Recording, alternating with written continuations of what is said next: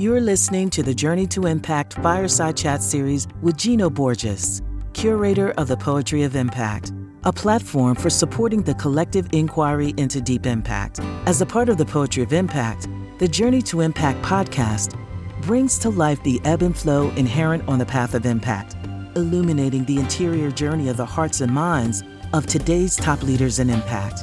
Here, you'll hear the intimate stories of those who push forward to overcome self-limitations and societal barriers, to co-create a world where one day all people and planet can thrive together. Hi, this is Gino Borges. I'm here with Trip Baird, an entrepreneur and impact investor who has dedicated his career to health, wellness, and sustainability. Trip is the co-founder and managing partner of the Builders Fund, which is a growth stage impact private equity fund that invests to help solve environmental and social problems. Chip is also on the board of Traditional Medicinals, one of my favorite teas, and Urban Remedies, where I also spend too much money. And is also a certified yoga instructor, surfer, mountaineering, and artist, snowboarder, and endurance runner. Hence, Trip likes to go outside and be outside, probably a little bit more than being inside. Welcome, Trip. Thank you, Gino. Good to hear you. Good to see you. Where are you calling in from today? I'm at my home office in San Francisco. Nice. And well, let's jump right in. I mean, for a guy that's solving environmental problems through the use of capital, I mean, you're sitting in a huge orange cloud at the moment. You've been sitting in an orange cloud for at least a day or two, and may exist for a while. Sort of take me back to where sort of that inspiration began to tackle this nexus of environmental problems and capital. I get the impression you probably started off maybe as a one-dimensional capitalist guy, and then you sort of grew into saying like, man, there may be something more here. Yeah. A lot to react there, sitting in this orange cloud. I mean, it's kind of a heavy time, right? Talking to you in the midst of these multiple intersecting dramas, essentially locked indoors, hiding from a pandemic and from smoke as the entire western half of the United States burns, driven largely by environment, climate change created. So it's timely, I guess, but also heavy. So anyway, with that as entree, going back to the beginning for me, I mean, I think a lot of my journey to impact began actually long before I started my career. I would go, back to high school. I had the privilege of learning from a man named Kun Chen, both as a Chinese instructor and as a meditation teacher. I took a 2-year independent study, and for the school year and actually most of the summers in between, I was reading Buddhist scripture and meditating an hour a day at the age of 16 and 17. And so, these sort of notions of right livelihood and the values that come out of that experience, and having been a lifelong Buddhist, have always been part of the journey for me. Take it forward. I went to Harvard and got 2 undergraduate degrees simultaneously, one in psychology and one in visual and environmental studies, which was, Harvard's big word for their art and design department. And they need a big word for everything. So I had no interest in business, no interest in finance. Did not, if my older self had told my younger self at 22 where I would be today, I probably would have laughed. But I sold a bunch of paintings actually from my art thesis, and spent nearly a year and a half traveling around the world after college. I think that's another big kind of foundation stone for me, was that year plus traveling Southeast Asia, predominantly India. I I joke with friends and colleagues that I learned more in that year than I did in 4 years in the Ivy Leagues, and it's true. I think that perspective has always stayed with me. Landed back in the States, spent some time running a photography shop, and realized that I wasn't gonna do that forever in a mountain town, and talked to lots of people about what should one do, and most talked about acquiring skills. And I ultimately went and did what my dad had done, as elder sons often do, and took a job at Bain & Company as a consultant, as a place to learn about lots of different things, and picked up a bunch of different skills there that set me on the journey. And they had a private equity practice there, which led me ultimately into private equity. And I think at Bain, my recognition, or my big learning, was that I couldn't align a career around things I wasn't interested in. I worked on DHL Airborne merger and strategy for Charles Schwab, and some brand work for Columbia Sportswear, the latter of which was the most interesting, given my interest in the outdoors. And I realized I had to get out of big bureaucracy, and I had to bring personal interest into my career. And so I went and worked for a private equity firm that was focused on health and wellness in the consumer space, called North Castle Partners. And so that was, my first real step into the world of finance. And, ultimately the learnings over the subsequent decade, North Castle, and then subsequently at a merchant bank that I left with one of the partners at North Castle, West Coast team. We left to co-found a merchant bank focused on health, wellness, and sustainability. So all in probably 15 years between those two places, and just learning from impassioned entrepreneurs and and founders of companies in that sphere, largely being built around some purpose greater than the profit motive, not necessarily impact the way we would think about it today, but I think that sort of deepened my own journey as well. Kind of brings it more to the present. Yeah. There's a lot more to unpack in there, but that's the beginnings of it anyway.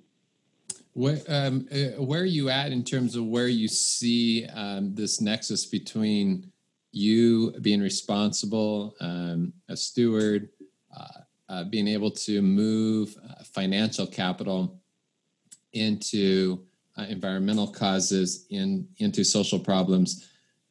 How is that currently sort of evolving for you? Like, what feels limiting about it? I mean, you say as sometimes I know in my own work, it's like, gosh, I'm doing great work, but I'm also very aware of all the limitations of it at the same time. Mm-hmm. And so how do you navigate that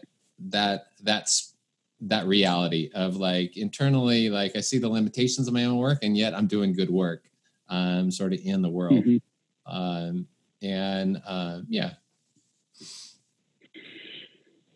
Yeah.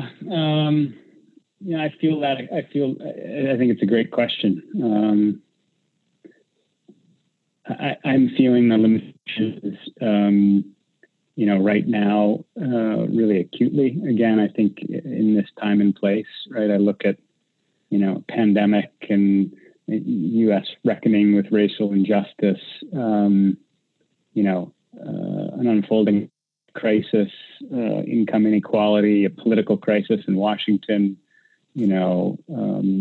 climate change literally breathing down our necks, and all of it there's overwhelm, right? And it's just, there's so much there. How much can one small private equity fund do? But Builders at its root was the outflow of a lot of time and work and thinking on my part about how I could leverage the skills that I had built over, the 15 to 20 years I'd been working prior. And then that call to right livelihood, a recognition of these large social and environmental problems, and following the root cause upstream in some ways, to try to think about how are we here and what can we do. And to me, number one, most of these things are interconnected because, we in an economic or financial system sit in deep complexity ecosystems, if you will, nested inside a social system, nested inside of natural systems. And, as I followed the problems upstream, I looked to capitalism and the sort of take, make, waste behaviors of the Industrial Revolution and the Western, worldview of exploitation and colonialism. And rather than, a tendency toward appreciation of complexity and interrelationship, it's been all about ego, separation of the ego from the systems and the individual versus the whole, without appreciation for complexity, sort of reductionist worldview. And then layer that, across kind of the economic theories of shareholder primacy, and, short-termism that's come out of the economic system more recently. And, that ultimately leads to me to where's my purpose, right? So how do we change that? How do we change minds? How do we move trillions? Because that's what it will take. And as someone who has been around emerging growth companies that are making the world a better place, I've seen lots of companies that can make great returns while doing that. And so, the roots of Builders kind of grew out of that notion. How can I move capital towards businesses doing good? And in so doing, prove to, the middle of the bell curve, the asset aggregators, the Goldman Sachs and Black Rocks of the world that this can, should, must be done. And so that in some ways is kind of the journey. And that's how I bring it back to your question. That's how I integrate with the limitations. You have to tie the day-to-day minutia and the frustration of, okay, I'm working a deal to invest in a solar integrator today, but what's the purpose there? It's not just to make money for myself. It's not to get a deal done. It's to support a business that's going to make the world a better place, create great jobs, in part help address climate change, help people and then generate returns for shareholders. Yes, create shared value for the various stakeholders in that corporate ecosystem, and in building a business that's a demonstration of a better way to do business, we can change hearts and minds and in our own small way, hopefully move the dial against these big problems that we face. And I mean, what's an example of a business that you're currently involved in, Trip, that sort of touches on these bases, on like all of these interacting points that really sort of honors like, wow, this is Exhibit A. I wish I had 20 of these in my portfolio to work on, because when I'm working on this, I feel like I'm giving it a shot on trying to answer all of the different interconnecting, or at least a large number of interconnecting nodes. Yeah. And you can't say all of them. I'm honestly, that's right. We love all of our children equally. Do you know? No. You mentioned traditional medicinals. I think that business is a great case study in what I'm talking about. A business that is using a stakeholder model that is existing in appreciation for complexity and is building shared value across its corporate ecosystem, such that it's creating a long-term value generating platform for all stakeholders, not a wealth extraction vehicle for shareholders. As you mentioned, they make fantastic teas. It's all herbal medicinal, organic, fair trade teas. In some ways, it's inexpensive healthcare. The number one selling tea on Amazon and at Walmart, and the number one SKU at Walmart. 20% are purchased with food stamps. It's a lactation tea called Mother's Milk. So this is something that's used by folks across the spectrum. 70,000 points of distribution in the United States. It's a great product, but impact is not necessarily driven just by product or service inside a business model. They're extremely thoughtful about their employees and creating career paths and paying above living wages across the board. Okay, so that's one element. They are 100% renewable energy produced, carbon neutral. Okay, so that's one thoughtful element. But the deepest impact is ultimately through their supply chain, and I think that's where my engagement is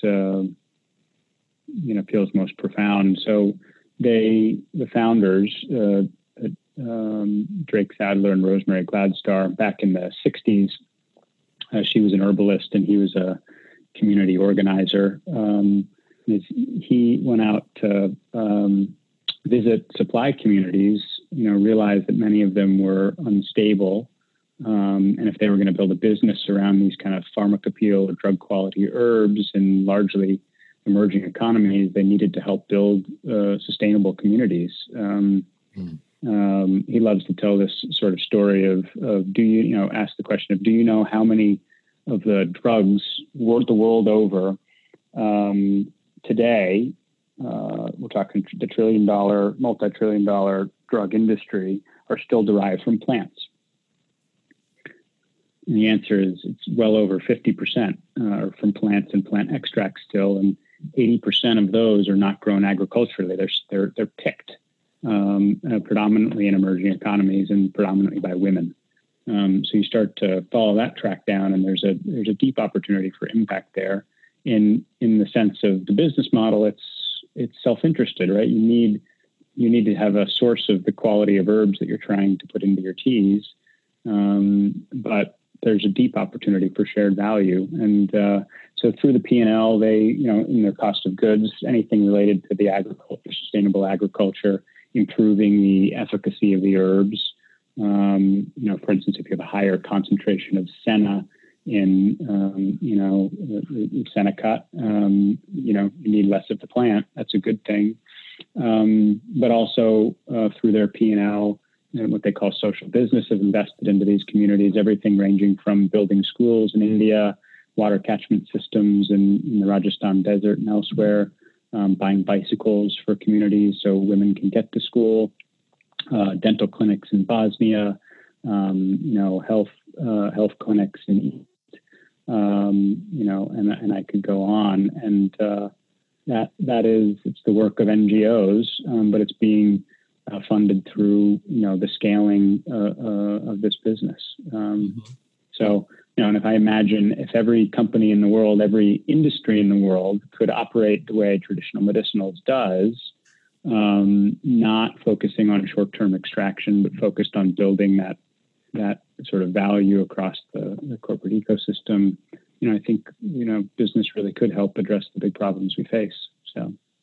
So is there something now, traditional medicinals you mentioned was founded in the 60s and 70s and grew, this idea of growth capital, and you came in much later. So is there something about just the longitudinal nature of it that has allowed it to sort of slowly bootstrap its way through this evolution that's unique to traditional medicinals? And can it be sort of replicated in more of a traditional type of modeling that doesn't allow for like where you're coming into a company? I'm guessing most companies you're coming into have been around for less than 5 years, or for sure maybe less than 10. But very few companies that have been around for 50 years look for growth capital per se. And so I guess what I'm asking is that can you really use this as exhibit A, and can it transfer around the world? Because maybe it was able to do things that capital doesn't even allow now, but it had so much traction on the ground by the time the growth capital came in that it's already rooted. I'm trying to understand maybe where current time and capital it doesn't allow for that kind of, that's a multi-decade project that, the founders have taken on and still evolving, I'm guessing, right? It's still constantly evolving. Essentially, it's a half of a century business model, which is beautiful, which is absolutely beautiful. I guess where I'm going with this is that you run a fund with a time limit. You exist in 2020. You exist in current modern day capitalism and a group of investors. Is that a realistic? And how do we do this in its current context or in our current context of moving money? Yeah, it's a business that's been around almost half a century. Although it's a business that's also more than tripled in the last 10 to 15 years. So a lot of their growth has come more recently. I think if more companies took the half a century worldview, right, we wouldn't be in some of the messes that we're in. So I absolutely think it translates. I won't go through the whole story. As you point out, the whole story is not mine to tell, but, we've been involved since, 2016. The business has continued to thrive, largely driven by just a world-class management team and a world-class product that's meeting the needs of its consumers, and driving customer loyalty, because, ultimately as people find the product, not only is it a great product, but they find the depth of the stories behind it. And that's a profound driver of customer loyalty, of higher net promoter scores, of repeat purchase, which is a driver of competitive advantage, right? Lowers your cost of customer acquisition. But coming back to your question, how does this apply, or how have we done it? I think, we've at Builders, we raised about half our capital from former operators and C-level executives who are the builders, right? So we can bring value to the companies we're trying to help scale. And the rest of the capital is from values aligned asset owners, foundations, families, fund to funds, largely with an impact orientation, although not all.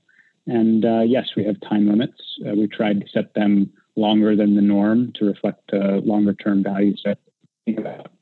And the rest of it is about communication about the requirements and limitations of the systems that we're using. Where you get into trouble around timelines, I think, is if there isn't transparency and therefore shared understanding between different constituents, right? So if a founder wants to hold a business forever, but doesn't say that, and brings in capital from a fund that has a time limit, or a fund manager who wants to, hold the investment for 3 years and flip it, you're going to run into trouble pretty quickly with that misalignment. I think in the case of traditional medicinals, there was a clarity from this half a century old business and its other shareholders, predominantly still one family, that there was not an intent to sell, outright to a strategic, which allows us to be clear about how we're underwriting the business. And, we're able to be clear about what our expectations are, set a rough timeline and maintain open communication around how, we're going to execute on this growth plan. And then we're going to work together to find, liquidity for our limited partners in a way that respects the agreements that our fund, has set up in order to create the vehicle, to invest. And my sense is that's going to work out fantastically well, because of the way we approach investing, which is if you build a great business, brand, and culture that is focused on that value creation for multiple stakeholders that customers want to buy from, that employees want to work for. The economic side takes care of itself. Yeah. And TM is thriving. So I think all of that transfers to any industry, any stage, obviously with variation, but we're trying to do it elsewhere. So you mentioned this term right livelihood as something you talked about when back in your teenage days where you were moved to right livelihood. Can you talk a little bit about the vacuum? So it's twofold. So I'm going to take you way back and then I'm going to take you way forward here a little bit, or I'm going to take you to the present. One, can you talk a little bit about the vacuum that you were in that led to that kind of seeking? I know that, I wasn't sort of predisposed to be seeking right livelihood when I was 16. I actually probably led a much different sort of 16-year-old existence than you did. I came into my right livelihood a little later. And then also, so that's back then. And now I'm curious about, do you find that actually, do you naturally, in the law of attraction, do you find that the businesses that you have coming toward you and that you're connecting with are sort of naturally gravitating to you because as a result of how you're carrying yourself or how you want to be in the world? So maybe sort of talk it out a little bit about how this work that you're doing and your path is actually attracting, and essentially these people that are coming in your life, we call them businesses, right? But eventually maybe this is deeper fodder, right? Maybe traditional medicinals, urban remedy, and so forth, and whoever comes in the future pipeline are merely just opportunities for you to constantly sort of go through this discovery of what right livelihood looks like at different stages of your life. And then as the third part of that, what sort of eternal, like what's been consistent, and then what has evolved as part of that right livelihood? Mm-hmm. Okay, there was a bunch in there. You may have to guide me through it. I will do. Yeah. So going back first, yeah, to your point, when I was 16, I was not focused on right livelihood, but that's a facet of a spiritual system that experience at a unusually young age led me into, right? There was a depth of spiritual consideration for a 16-year-old, which I think is a little unusual. How I got there, I wasn't raised particularly religiously. I'm more of an introvert than an extrovert, and so read a lot. I found through, studying history in high school and before that, most of the Christian thought systems had troubling history around it, right? The usual faults and foibles of humanity, predominantly, but through religious systems across history, there tends to be leader who had great depth of thought and had insight, and then those who followed him thereafter, and the structures that were built up around those thoughts lead to all sorts of suffering. In any event, I was less interested in Western religion as a result. And I was, like many 16, 17-year-olds, I was rebellious and was interested in the Beat Generation and, reading Gary Snyder and Allen Ginsberg and Lawrence Ferlinghetti and Jack Kerouac and those types. And that led me into Buddhism. So that was the door. Yeah. It was rebellion, just the same as I suspect your 16-year-old version was. But then, I ran up against, again, a human who led me into a depth of study that was not surface or rebellion. It was about understanding, and so ultimately that stayed with me as a worldview, mm-hmm. which leads you to right livelihood. So that's where that came from. And what else? What was your next question there? Well, how has it evolved? And Tim, now bring us up to the present moment. Obviously life presents us sort of different circumstances. You were 16 then. now, I mean, you have a family, you have certain amounts of achievement and success that you didn't have when you're 16. You have certain responsibilities. You've been exposed to certain things. And then, I mean, just the nature of like the cultural circumstances of the day. So curious how it's evolved, and then how it has evolved in a way that's in relation to doing your work. Right. Yeah, and whether it's attracted or brings folks around us based on that. I think it does, right? I think there is a wave that I have seen. I mean, part of what led me to Builders or creating the Builders business plan was just the observation that purpose-driven businesses, mission-driven businesses were winning in the marketplace. That was sort of a series of data points that became a line, and then did a lot of work around trying to understand why purpose was becoming a competitive advantage, right? And some of its demographics and the aging of the baby boom population starting to care more about legacy, and some of it's, the rise of Gen Z and Y and other things like that. But they're, these big problems are more apparent, and they're more like crises than just problems than ever before. And so I think there are more and more folks who are, recognizing that, just collecting a paycheck and their job, or,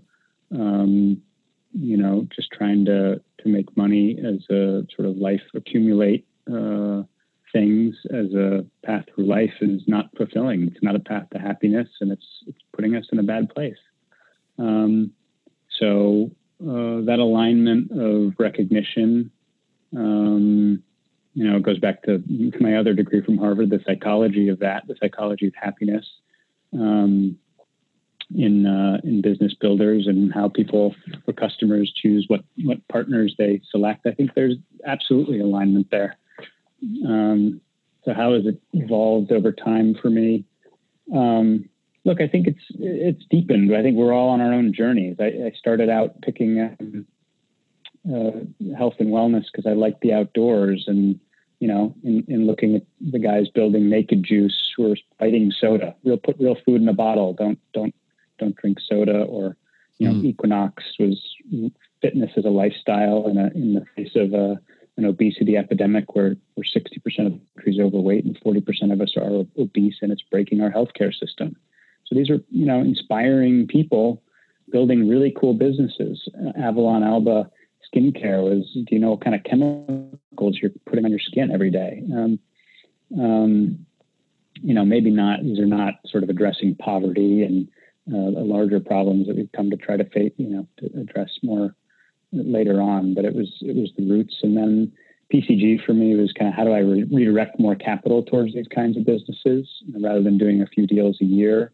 And then, ultimately it was, and I think the term impact investing hadn't been coined back then. Sure. So that's all evolved as well, a deepening understanding of businesses, sort of my MBA on the job over time, and understanding the levers and the mechanisms, how purposes can be leveraged as a competitive advantage, and ultimately wanting to get back into pure private equity, and this opportunity to start my own firm. And I'm still learning. I think people are fighting over which god of measurement is best, and we're shifting our focus, for certainly much more towards equality and social justice as a field, I would think, in the context of what we're seeing today. And look, I think impact is a spectrum, and as is the sort of spectrum of return versus philanthropy, right? You think about it going from traditional finance all the way out to philanthropy, and there's different elements in between. So. And I don't know, meandering response to your question, but yeah. There you go. And so what I've always found is in our conversations, you've inevitably talked about your artwork and your exploits out in the natural world. whether it's in the context of like performance as a surfer or a mountaineer or a snowboarder, but then also just sort of more of a phenomenological engagement of nature, of just simply like being, like being with the source. Take us, to sort of summarize it, like how much of that is you? I mean, people obviously know you as private equity guy, the builders fund guy. I mean, that is your LinkedIn persona in terms of impact space in general. You may have probably some followers for your art. Your close friends know you're about your backcountry experiences, but take me into sort of that interior landscape and like how much of like, wow, this is really me. And if and I'm trying to squeeze as much of this into my impact space. I mean, you talked about health and wellness, and I can see it creeping in there. But I'm really, I'm interested in how much of that really informs the work you do. And then also maybe a little bit on the like, I wish I can probably spend more time doing this because I guess where I'm trying to go, is there a negotiation that's taken on inside Trip in terms of Trip's interior world a little bit of like, oh shit, another 3 meetings about XYZ and I haven't painted or drawn in 3 months. My surfboard's collecting dust. So, I mean, just sort of how do you navigate the wholeness of Trip? Yeah. And plus you're a parent, of course, and a partner. So you got a lot of hats. Yeah. We all have a lot of hats, and there's a lot of juggling. And, it's funny, we get together every once in a while, and I often find that you're kind of turning the dials at different times, right? As you're reflecting on where you're at a given time, right? My dial here, toward the personal space it's a little out of alignment, or, I've been working too much and not paying attention to the personal, or, Shana and I, my wife and I need to get out for dates, or I need more alone time with my boys. It's just, that's life. I think everyone's got that. My inner world, the connection to the source is important for me. I think, that space between breaths, the flow of steps climbing icy hill, being in the water or going for a long run, that they're all forms of meditation, and that's, to me, one path toward self-realization and fulfillment and peace. It informs my approach to work. I don't know that I'm thinking about surfing per se when I'm in a boardroom, but it's who I am.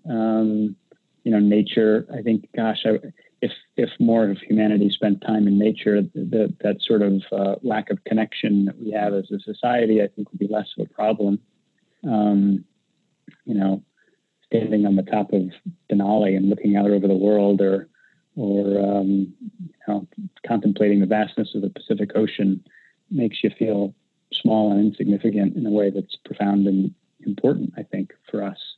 It breaks down our, sort of structure of the universe revolving around my consciousness. So that stuff, of course, it comes in. It comes into why I do what I do. For me, it's, I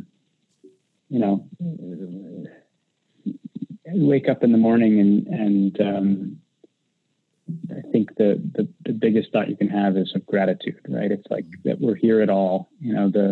The mote of dust in a sunbeam, our pale blue earth, to use Carl Sagan's word. It's that life exists in the first place is a miracle by itself. And so I have as far as I know, a short time on this earth. How am I going to use it?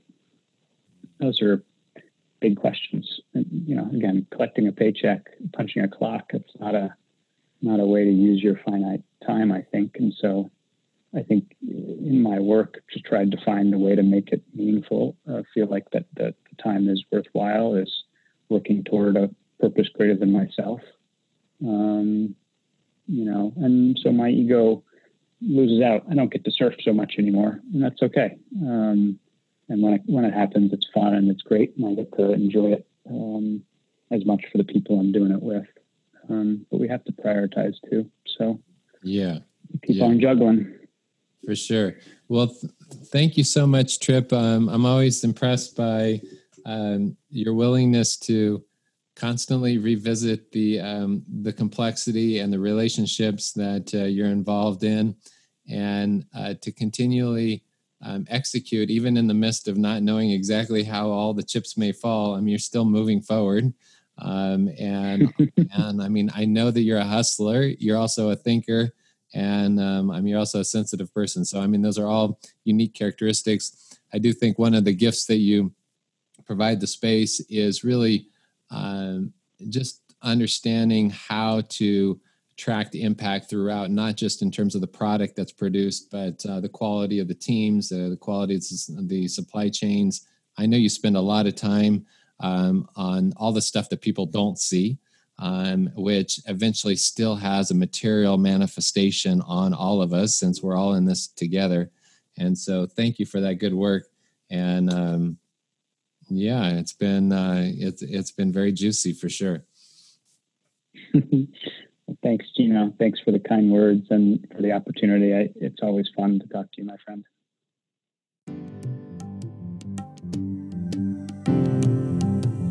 Thank you for listening to The Journey to Impact. If you enjoyed this episode, help us spread the word by subscribing to this series on Apple Podcasts and sharing with your friends on your favorite social media platform.